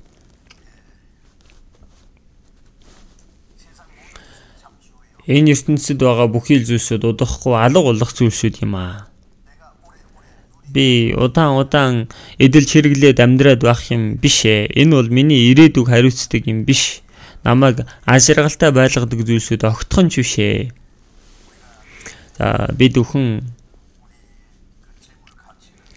энэ эд хөрөнгөний үнц нь гэдэг бол эзэн ирэх өдөр ойртох чинээгээр улам бүр үнц нь унсаар байгаа. За тэгж байгаад эзэн ирэх өдөр бидэнд өгөгдсөн байсан энэ эд хөрөнгө шууд тэг болно, үнцнийг болно. Тийм учраас эд хөрөнгөний тодорхойгүй байдалд бүү найд. 1-р Тимот 6-гийн 17 дээр Паул тэгж хэлсэн байгаа. За нөгөө мөнгөн дэвсгэртийн шинжилэл гээл манай улс ч гэсэн тийм хөдөлгөөн явуулсан. За хойд Солонгос ч гэсэн нөгөө мөнгөн дэвсгэртийн шинжилэл хийж байгаад маш том бүтлгүүтэл байгаад хохирол амссан гэж байна. Тэгэхээр өөрт байгаа тэр мөнгөө одоо хурдан сольж авах хэрэгтэй байхгүй. Тухайн хугацааны дотор одоо солихгүй байх юм бол нөгөө өмнө байсан мөнгөн дэвсгэрт бүгд л одоо цаас болно гэсэн үг байхгүй. Тэгэхээр бид бүхэн хэсэг хугацааны дараа алга болох зүйлсээ одоо мөнхөд алга болдоггүй зүйлсээр солих хэрэгтэй байхгүй, солих хэрэгтэй. Энэ эд хөрөнгийг энэ мөнгө гэдэг зүйлийг сүнслэг зүйлсээр солих хэрэгтэй. Яаж солих вэ? За тийм учраас харин өөрсөддөө эд баялагийг тэнгэр тураа. Тэ өөрсөд газар тураана гэдэг нь мунхаг үйлдэл юм аа. Одоо энэ эд баялга тэнгэр турааж байгаа хүмүүс харин ухаалаг хүмүүс байна. Яагаад вэ гэхээр бид бүхэн энэ ертөнцийн амьдарч явах хугацаанд бид бүхэнд өгөгдсөн энэ цаг хугацаа, авьяас чадвар, эд хөрөнгө хэрхэн хэрэгэлсэн бэ гэдгээс шалтгаалаад бурхны өмнө очиж шүүгдээд яг түүнийхэн дагуу шагналыг, алдрыг авах болно. Тийм учраас 1-р Петр 1-ийн 3-4-р ишлэлээрээс харуул эзэн Есүс Христийн маань бурхан эцэг магтагдах болтугай. Есүс Христийн амьлалаар биднийг амьд найдвар өд мөхшгүй бузартаагүй алга болж ихгүй бөгөөд та нарын төлөө тэнгэр хаалгагдсан өв өд дахин дөрүүлсэн. Тэгэлэр Есүс загалмаа дээр үхэж дахин амьлсан тэр шалтгаан бол бид бүхэн энэ ертөнцийн амьдарч явах хугацаанд сайн сайхан эдэж ууж амьдрах тэр ерөөлийг өгөхийн тулд үгүй ээ. Дахин дөрсөн хүнд мөхшгүй бузартаагүй алга болж ихгүй тэр тэнгэрт хадгалагдсан өв гэсэн байна. Тэрийг өгөхийн тулд л Есүс өгсөн байхгүй. За тэгвэл аврагдсан хүмүүс яагаад амьдарч байна вэ? Бид бүхэн жигсэн энэ газар дээр тийм ээ хурааж урт удаа хугацааны дөрш идэж ууж амьдарч тэхийн тулд биш ээ. Бид бүхэн жигсэн энэ газар дээр байх хугацаанд өөрт байгаа зүйлсээрээ тэнгэрт эд баялгийг хураах хэрэгтэй. Тэнгэрт хураа. Бид бүхэн махуудыг өмсөж амьдарч байгаа жигсэн сүнслэг зүйлсийн төлөө амьдарч байгаа хүмүүс энэ газар дээр амьдарч байгаа хэрнээ мөнхийн улс бурхны хаанчлалын төлөө амьдарч байгаа хүмүүс юм а. Цаг хугацаанд дотор амьдарч байгаа ч мөнхийн төлөө амьдарч байна. Колосай 2:12-ээс харуул тэр гэж нэрийг хэлэнгээ тэд бурхны хүчинд итгэснээр хамтдаа ажиллаж байгаа хүмүүс юм а. Бурхны ажлын төлөө хамтдаа ажиллаж байгаа хүмүүс гоё гоёж. Тэгэлэр бид бүхэн энэ газар дээр амьдарч явах хугацаанд тэр суу алдарт ажлын төлөө энэ газар дээр амьдарч байгаа хэрнээ бурхны хаанчлалын төлөө ажилдаг хүмүүс. За үүнийг мартаж болохгүй. За тийм учраас бид бүхэн хөдөлмөрлөж зүтгэж олж авсан энэ эд хөрөнгөө юуны төлөө хэрхэн зарцуулах вэ гэдгээс шалтгаалan миний энэ газар дээр хөдөлмөрлөж зүтгэж тийм ээ одоо ингэж амьдарч байгаа энэ зорилго юу вэ гэдэгтэй холбоотой байхгүй. Ингэж хөдөлмөрлөж олж авсан энэ зорилгоо эд хөрөнгөө буруу хэрэгэлцэх юм бол тийм энэ газар дээр амьдарч байгаа одоо бүхий л тэр зүдэл зүтгэл нь хоосон болоод явчихна шүү дээ. Тэр хоосон биш бурхны ажлын төлөө бурхны хаанчлалын төлөө түүнийг хэрэглэх ёстой гэсэн үг байхгүй. Тэгэхээр Лук 16-гийн 9-р ишлэлдээс харуул та нар шудраг усын эд баялгаар өөрсөдөө анд нөхөдтэй бол ингэснээр эд хөрөнгө чинь өгүүрэх цагт эдгээр нь та нарыг мөнх нутагт хүлээн авах юм аа.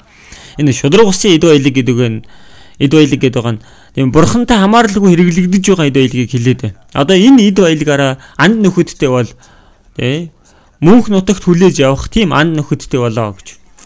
Тэгэхээр Есүс юу гэж хэлсэн бэлээ? Иохан 15 дугаар бүлэг дээрээс харуул би та нарыг нөхдөө гэсэн. Тийм ээ нөхдийнхөө төлөө амиа зориулахаас илүү агуу хайр гэж байхгүй. Та нар тушаасныг минь үлдээс миний нөхөд болно гэсэн. Тэгэхээр Есүс бид нарыг найз болгосон.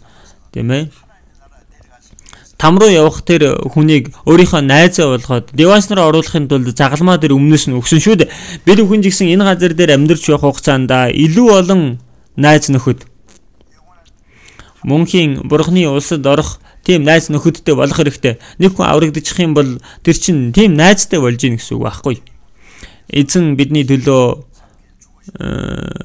биднийг найзаа болгохын тулд бидний төлөө өгсөн. Одоо тэгвэл бид өхөн өөр олон найзтай болохын тулд өөрийнхөө цаг хугацаа эд хөрөнгийг зориулаад найзтай болох хэрэгтэй. Тэгвэл бурхны улсад очих үед бид бүхний олж авсан тэр найзууд маань бид бүхнийг баяртайгаар хүлээж авах болно. Одоо бол яг хинэн ямар хөдөлмөрхий гаргаад л яаж зүтгээд хүмүүс аврагдаж байгааг сайн мэдэхгүй. Яг пастор одоо сайн мэдээ дараагаад аврагдсан гэж хүмүүс нэг ийм л мэдээд байгаа юм. Тэр ганцхан тэр пастор хөдөлмөрлөөд байгаа юм шүү дээ. Үүний ардалд нь тийм ээ нэрээ илчлээгүй маш олон хүмүүс цаг хугацаагаа зориулж ид хөрөнгөө өргөж сайн мэдээг тараах ажилд хүчин зүтгэж ажилласан хүмүүс байгаа. Тэрийг мэдэхгүй байгаа даа л та. Харин эзний өмнө очих юм бол бурхан ч мэдэж байгаа. Бурхан мэдэж байгаатай адилхан бид бүхэн гэсэн бүрэн дүүрэн мэдэх болно гэсэнчлэн энэ ахан дүүснэр маань за ийм золиослол ийм эд хөрөнгийг явуулаагүй байсан бол бид бүхэн хэрхэн аврагдах байсан юм бэ? За тэгээд амийн одоо боёнтхай хүмүүс болж байгаа юм тийм ээ. Ингээд тэд нар чинь бид нарыг мөнх нутагт хүлээн авнаа гэж.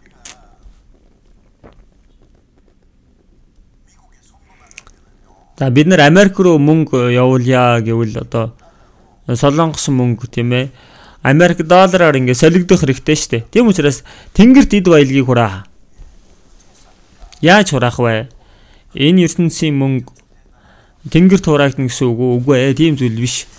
Тэнгэрт хураагдъя гэвэл одоо солих хэрэгтэй байдагтай адилхан энэ газрын юмс чинь мөнхийн зүйлс болоод сүнслэг зүйлс болоод өөрчлөгдөх хэрэгтэй. Яаж вэ? Хүн нэг бүр аврагдах юм бол тэр чинь өөрөө мөнх зүйл болж байна. Суу алдарт зүйл болж өөрчлөгдөж байгаа байхгүй. Тийм учраас эд баялагч нь хаана вэ? Зүрх сэтгэл чинь бас тэнд байх болно. Юу гэсэн үг вэ? Бид бүхний зүрх сэтгэлийн дотор тийм ээ хамгийн эрхэм үнэтэй гэдэг зүйлийнхэн төлөө л мөнгөө зарцуулдаг. Гэтэл сэтгэлд чинь хамгийн үнэтэй гэж боддог зүйл юу вэ? Нэг жаахан илүү сайн идэж ууж амьдрах, үр хүүхдүүдэд эд хөрөнгийг үлдээх тэр ерөөсөө хамгийн том ажил үгүй шүү дээ. Бид бүхнийг аварсан эзний сайн мэдээг тарааж үннийг үрчлэн хүний сүнсийг аврах тэр ажил бол бидний тэр бол чин сэтгэл байхгүй. Тэр сэтгэл байгаа газар нь эд баялаг байна. Эд баялага сэтгэл байгаа газартаа л зориулна шүү дээ. Тэгэлэр энэ бол маш чухал асуудал байна. Тэгэлэр Христ итгэж хүмүүс ганц үгээрээ л эзний төлөө амьдрна гэдэг байлгүй. Тэгсээр эзний төлөө ямар харам гаргана вэ? Өөрийнхөө төлөө бол хайр гамгүй хэргэлдэг. Эзэндээ бол нэг жаахан өргөдөг. Нэг жаахан өргөчхөд л нэг сүрхий их юм өргөсөн юм шиг л зүгээр.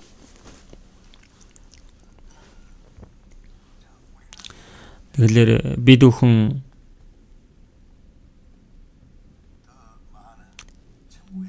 илүү олон девайс руу орох найзтай болохын тулд өөрийнхөө эд хөрөнгө бүх зүйлээ золиослох хэрэгтэй. Золиос байхгүй харамч, хуваа хичээсэн хүний төлөө бол бурхан юу ч хийх боломжгүй. Элчнэр сайн мэдээг тарааж хүний сүнсийг аврахын төлөө маш их золиос, маш их хөдөлмөр гаргасан шүү дээ. Бид бүхэнд байгаа яг амиа бол одоо анхны жуулган шиг илч нар шиг тийм ээ өөхөх хүртлээ ингээд зориулахгүй байсан ч бүгдээр одоо сайн мэдээ тарааж ийн гэдэл тийм ээ бид нарыг одоо шорон торж ийн үү хоолойг нь хэрчиж ийн үү алж ийн үү тийм юм байхгүй л дээ.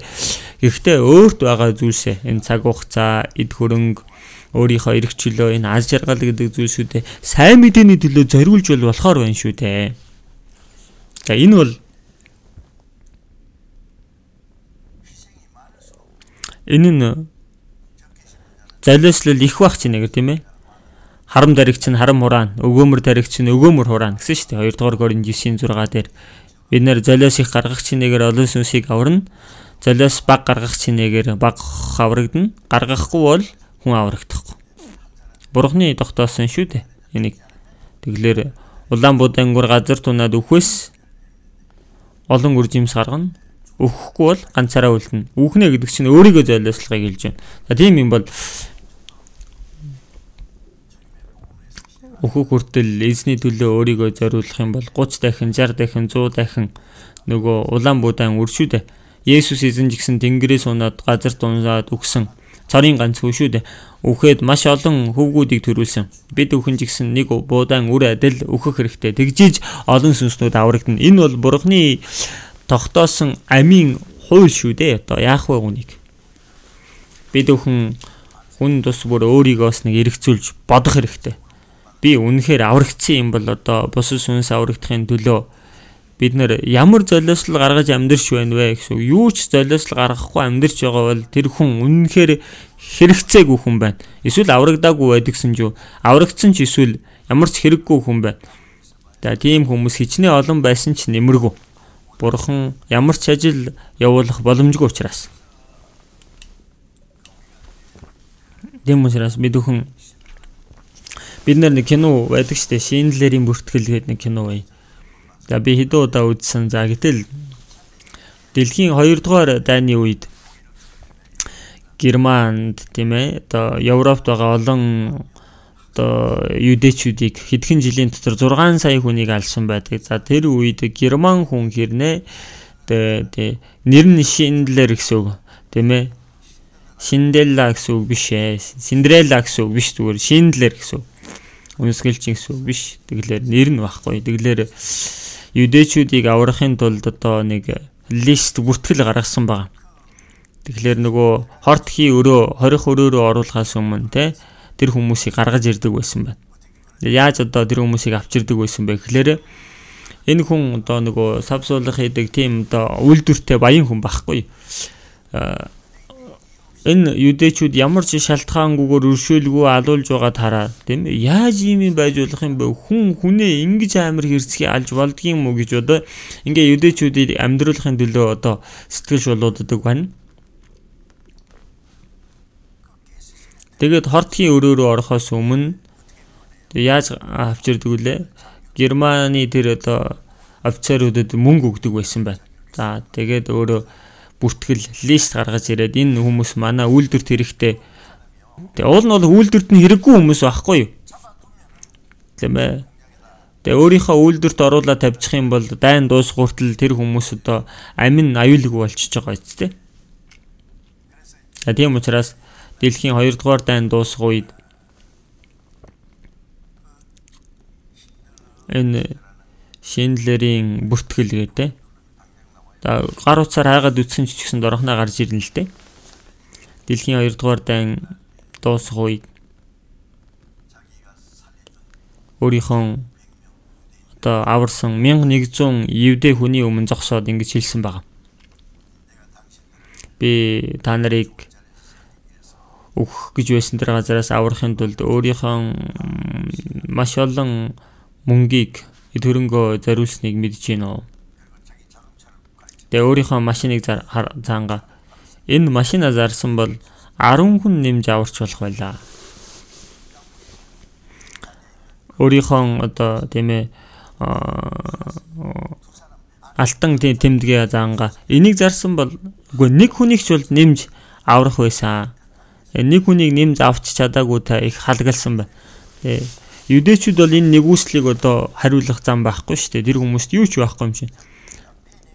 Тийм учраас одоо алтан шүдтэй хүмүүс бүх шүдээ сугалж авч байгаа нэг алтан бөгж хийж өгсөн. Тэгээд энэ дээр сийлэхтэй нэг хүний ам тэнгэр газараас илүү үнэтэй гэсэн бичиг сийлсэн байна. Яг хөө хүний махбодын ам хүртэл үнсэнтэй байлгүй яах вэ? Бид бүхэн бол Бурхны дүр төрхөөр бүтээгдсэн тэр сүнс Есүсийн загалмаа дээр өгөж аварсан тэр сүнснүүдийг аврахын төлөө өөртөөгөө бүх зүйлээ зориулах хэрэгтэй.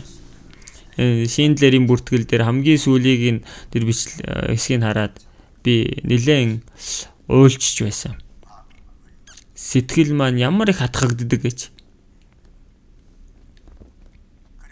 За тэгээд энэ Шиндлерийн одоо булшин Израильд байгаа.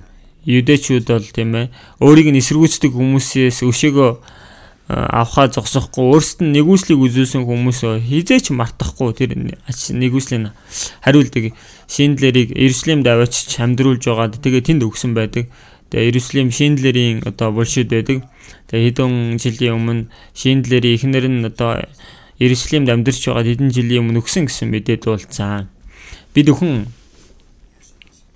Есүсийн загалмаа дээр өгөж аварч өгсөн тэдгээр эрхэм амийг аврахын тулд өөрийнхөө маш олон зүйлийг зориулах хэрэгтэй. Нэг хүнийг нэмж аврахын тулд шүү дээ. За тэгэхээр одоо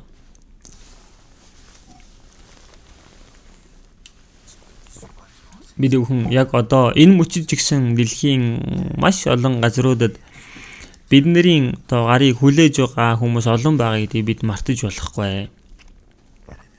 Иремья 8:20 дээр жигсэн ургац хураалт өнгөрч 100 дууссан бөгөөд бид аврагдаагүй байна гэсэн. Тийм ээ. Ургац хураалт өнгөрч 100 дуусч байна. Одоо бол тийм ээ. Засан шуурга шуураад л амжигт тэр хүүтэн хахир өвөл ирэх юм бол хураагдаж чадаагүй байгаа тэр тарианууд бүгд хөлдөж муудаж байхгүй болно шүү дээ. Хараахан бид аврагдаагүй байна гэсэн. Бид нарыг аврах хүн байхгүй байна гэж байна. Хүлээж байгаа хүмүүс ямар олон байна вэ гэсэн. Бид бүхэн хараагүй юм шиг мэдээгүй юм шиг царайлж ерөөсөө болохгүй. 6 дүгс 24:11 дээрээс харуул үхэл рүү дөгдөх хүмүүсийг алагдах газрынхаа зүг гэлдрэх хүмүүсийг буцааж авчрахаас хойш бүүсөө харагтун бид үүнийг мдэггүй чийлэх аваас зүрхийг чинь дэнслэгч анхаарахгүй гэж юу сэтгэлийг чинь хамгаалагч мэдэхгүй гэж юу тэрээр үйлсийнх нь хариу хүмүүнд өгөхгүй гэж юу тэгээ үйлсийнхэн дагуу гэдэг нь юу гэсэн үг вэ? Энэ эрхэм үнтэй сайн мэдээг тарааж амьдрсан уу эсвэл мдэггүй юм шиг царайлаад мдэггүй гэж хэлэх үү яас их худлаа ярьдгийг Еврэ 2:3 дээрээс харуул бид ийм агуу авралыг үл хайхраад эрхэн зүгтаах хүлээ. Бидний авсан энэ аврал ямар агуу эрхэм үнэтэй вэ? Бурхны цорын ганцхүү энэ эрхэм үнэтэй амиа зориулж үнэт ариун цусаа урсгаад бид хүнийг аварч өгсөн. Аврагдсан хүмүүс Бурхны хүү болсон. Тэнгэр элч нараас илүү суу алдарт орж Христийн сүт бүсгийг болсон. Тэгэхээр хүн нэг бүрийн сүнс ямар эрхэм үнэтэй вэ гэсэн. За би аврагдсан маань тийм агуу үнэтэй байгаатай адилхан бусад хүмүүсийн сүнсийг жигсэн тэгж бодох нь ойлгомжтой хэрэг үстэй. Тийм учраас Есүс хэлэхдээ Лук 16-гийн 10 дугаар ишлэл дээрээс харуул хин маш бага юмд итгэмжтэй байна. Тэр нь их юмд ч мөн итгэмжтэй байна. Хин бага юмд шудраг бус байна. Тэр нь их юмд шудраг бус байна. Бага юм гэдэг байгаа нь ерөөсөө эд хөрөнгө байхгүй. Бид хүн аврагдахаас өмнө бол үнэнхээр агуу зүйл байсан. Аврагдахаас өмнө. Тийм ээ. Энэ эд хөрөнгөний төлөө, энэ эд баялагын төлөө зүгээр л үхэл амьдралаа зориулаад зүгээр яаж хийж байгаа л мөнгө олчих гал зүтгээд байсан гэсэн. Одоо аврагсны дараа бол энэ өчүүхээ маш бага юм болчлоо. Яагаад? Бид бүхэн бол энэ ертөнцийн юунаас илүү агуу үнэтэй зүйлийг олоод авчихсан байхгүй. Энэ ертөнцийн дээр хэрхэн хичнээн үнэтэй зүйлтэй ч зөөрлөхийн аргагүй тийм агуу аврал алдарт найдварыг бүдээр олж авсан шүү дээ. Тэгэхээр хин маш бага юм гэдэг. Энэ одоо маш бага юм агуу зүйлийн төлөө зориулах хэрэгтэй. Илүү үнцэнтэй эрхэм зүйлийн төлөө. Хүмүүсээ та бүхэн юу гэж бодож байна? Одоо хүртэл сэтгэлд нь энэ эд баялаг томоорс бодогдож байгаа хүмүүс бол энэ хүн бол залиуслж чадахгүй. Түүнийг алдчих юм бол зүгээр өөх гэж байгаа юм шиг л бодогдно. Гэтэл дээрээс нь Лук 16-гийн 11 дээрээс харуул иймээс хэрв та нар шудраг бус эд баялагт итгэмжтэй байгаагүй бол хэн та нарт жинхэнэ баялагийг даатгах вэ? Бурхантай хамааралгүй одоо эд баялагийг шудраг бус эд баялаг гэсэн. Харин жинхэнэ зүйл гэдэг байна. Жинхэнэ баялаг гэж байна. Тэгэхээр одоо бид аврагдаж мөнхийн алдар сууд орох энэ бол үнэхээр агуу жинхэнэ баялаг байхгүй. Шудраг усын эд баялаг жинхэнэ баялагын төлөө тэгээ бага юмыг агуу зүйлсийн төлөө зориулах хэрэгтэй. Тэгэхээр бүгдээрээ энэ шудраг усын эд баялагаар тэр агуу жинхэнэ баялаг болох энэ сайн мэдээг тарах ажлын төлөө бүгдээрээ зориулах хэрэгтэй. Шудраг усын эд баялагаар тэгээ итгэмжтэй байхгүй юм бол хэн та нарт жинхэнэ баялагийг даатгах вэ? Энэ шудраг усын эд баялагаар бид бүхэн итгэмжтэй байх юм бол олон сүнснүүдийг аврах. Тэр жинхэнэ Бурхны баялаг болох ажлыг бид бүхэнд даатгах болно. Бурхан манай чуулганаар дамжуулан хүний сүнсийг аврах тэр ажлыг хийсээр байна. Тийм биз? одоо Солонгосоор зогсоохгүй дэлхийн 80 гаруй оронд гадаадын чуулган одоо хэд байгааг мэднэ үстэй дэндүү олон болсоор байна. Одоо бол 926 ч илүү, за түүнээс ч илүү олон байгаа.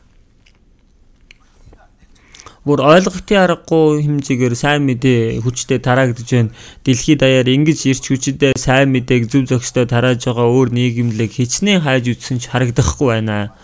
Бурхан хамгийн сүүлд энэ дэлхийн сайн мэдээ гэдэг үргийг бидэнд даалгасан гэдэг нь улам бүр баттай болж байна. Тийм учраас бидний хариуцлага улам бүр том байна. Яаж ийм зүйл болов? Тийм ээ, би мэдэхгүй юм байна гэж хуваа хичээгээл амьдарч байсан хүмүүс хичнээн олон цуглаач бурхан юу ч хийж чадахгүй байсан. Тэгэхээр энэ ажлын төлөө мэдгч бай, мэдэхгүйч бай, дэлхийн сайн мэдээний төлөө хүний сүнсийг аврах ажлын төлөө өөрийнхөө эд хөрөнгийг харамдалгүй өргөж байгаа ахын дүүснэр олон байна. Та бүхэн сайн мэдэхгүй л бах. Би бол нэг жаахан мэдэж байна. Тэгэхээр тийм ахын дүүснэр байгаа л учраас бурхан энэ агуу ажлыг биелүүлж байгаа юм. Тэгэхээр одоо бидний энэ эд хөрөнгөө бурханы ажлын төлөө зориулна гэдэг чинь одоо бол яг хөө эдийн засгийн хувьд үнэхээр хэцүү үе байна л да. Энэ хэцүү үед бүгдээрээ эд хөрөнгөө зориулна гэдэг бол бэрх ажиллаа. Гэлээж гисэн тэр ажлыг хийх л хэрэгтэй. 2 дугаар Коринт 9-р сар бол Македон дахь чуулган тэр том ядуу зүдүү байдал тийм ээ. Их ядуу зүдүү байдалд байсан боловч өөрийнхөө хүчнээс биш хэрээс хидэрснээс илүү ихийг өргөж Иерусалимд ахын дүүс нартай туслах ажилд оролцсон. Энэ сайн мэдээг тарах ажилд тэд оролцсон байна. Бид бүхэн бол тэр хүмүүсээс илүү хамаагүй илүү сайхан амьдарч байна. Тийм учраас бүгдээрээ энэ байгаа эд хөрөнгөө сайн мэдээний төлөө зориулах хэрэгтэй. Хөрөнгө оруулалт хийх хэрэгтэй. Тэгээ 11-ийн өргөл тэгээд оны эхэнд бол одоо 11-ийн өргөлөө шин дээр тогтоогоод тэгээ хойно одоо өргөлийн тогтоонууд байгаа. Би ч гэсэн дэлхийн сайн мэдээний сангийн өргөл гээд шинэ оны эхний өдрөө өргөчгөөд ирсэн. Тэгэхээр 11-ийн өргөл бас байна. За дээрэс нь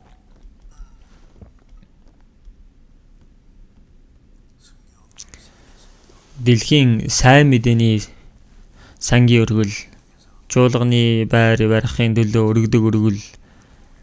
За тэгээд цугларалтын байр. Уул нь бол том л байна л да. Гэхдээ одоо амрах газар, байрлах байр дутуу байна. Одоо тийм учраас бүгдээрээ маш том зураг төсөл гаргачихсан байна. 2 байр нэмж барих гад. Тийм учраас маш олон хүмүүсийн хөрөнгө оруулалт хэрэгтэй. Тэгээд дэлхийн сайн мэдээний төлөө бас дэлхийн тийм ээ одоо цугларалтын газрууд барих ажил гэдэл маш олон ажлууд байна. Энэ удаа Европт, Испанд, Мадридэд одоо цугларалтын газар маш гоё орчин үеийн нэг барилга нэгийг авсан. Газар нь за 4800 м2 орчим. Барилга нь нэлээд том. Тэгээ коронавигоос болоод одоо тийм ээ одоо үйл ажиллагаа явуулдаг, тийм ээ хурмын одоо үйл ажиллагаа явуулдаг маш олон байгууллагууд ирж одоо янз бүрийн үйл ажиллагаа явуулдаг тийм газар байсан. Гэтэл коронавигоос болоод ерөөсөө 8 үйл ажиллагаа явагдаагүй. Тэгээ эзэн нь бас өгөж өгсөн. Тэгээд хөвгүүд нь түүнийг зараад хувааж авах гад зарчихсан байна. Бид нар маш хурдан тэрийг авсан. Манай мөнгөөр 4.6 тэрбум орчим байгаа. За энийг одоо манай ахын дүүс нар бүгдээрээ өргөл өргөөд бүгдийг нийлүүлээ тэгээд төлсөө. Би ч гэсэн одоо тийш очиж үзхийг хүсэж байна. За тэгээд Лук 16-гийн 12 дээрээс харуул та нар бусдын юмд итгэмжтэй байгаагүй бол хэн та нарт өөрсдийн чи юмыг өгөх вэ? Бусдын юм гэдэг байгаа нь. Бурхны юмыг хэлээд байна. Минийх зүйл биш шүү дээ. Бурхны зүйлээр итгэмжтэй байвал бид нар мөнхийн диваажангаар зогсохгүй, мөнхийн дээр алдар сууг бидэнд өгнө. Бид нар олж авах болно. Бурхны зүйлээр итгэмжтэй байж иж Бурхан бидэнд өгөх зүйлсийг бидэнд улам бүр илэм бэлхэм өгнө гэдгийг хэлээд байна. Тэгээ мөнхийн тэр алдар суу тэр өвийг хэлээд байна. За тэгээд Лук 16-гийн 13 дээрээс харвал ямар ч зарц хоёр эзэнд үйлчилж чадахгүй. Тэр нэгийг нь үзий ядаж нөгөөг нь хайрлах болно. Тийм ээ. Бурхан эд баялагт зэрэг үйлчилж чадахгүй. Би анх тэр Библийг уншиж байгаад хичнээн эд баялагийг одоо бурхан шиг бурханы хажууд ингээл зэрэгцүүлж тавиад үйлчилдэг хаана байдгийг ингэж бодоод байсан чинь нэрээ тэгдэг юм байна лээ. Эд баялаг намайг хамгаалж одоо гэдэг байгаа бол тэр эд баялаг нь эзэн нь болчих гэж байгаа байхгүй юу? Тийм ээ. Та нар Иесусыг аварсан бурхан жигсэн та нарыг энэ газар дээр чинь хамгаална гэж боддог бол бурхан эзэн нь байна. Тэгэхээр энэ хоёрын аль нэгийг нь сонгож үйлчлэх хэрэгтэй. Зэрэг үйлчлэх боломжгүй. Тэм учраас Йошуа жигсэн Канаан нутагт Канаан нутгийг эзэлж авчихад Израилийн ард түмэнд хэлэхдээ та нар хүнд үйлчлэх вэ гэдгээ өнөөдөр өөрөө сонгог.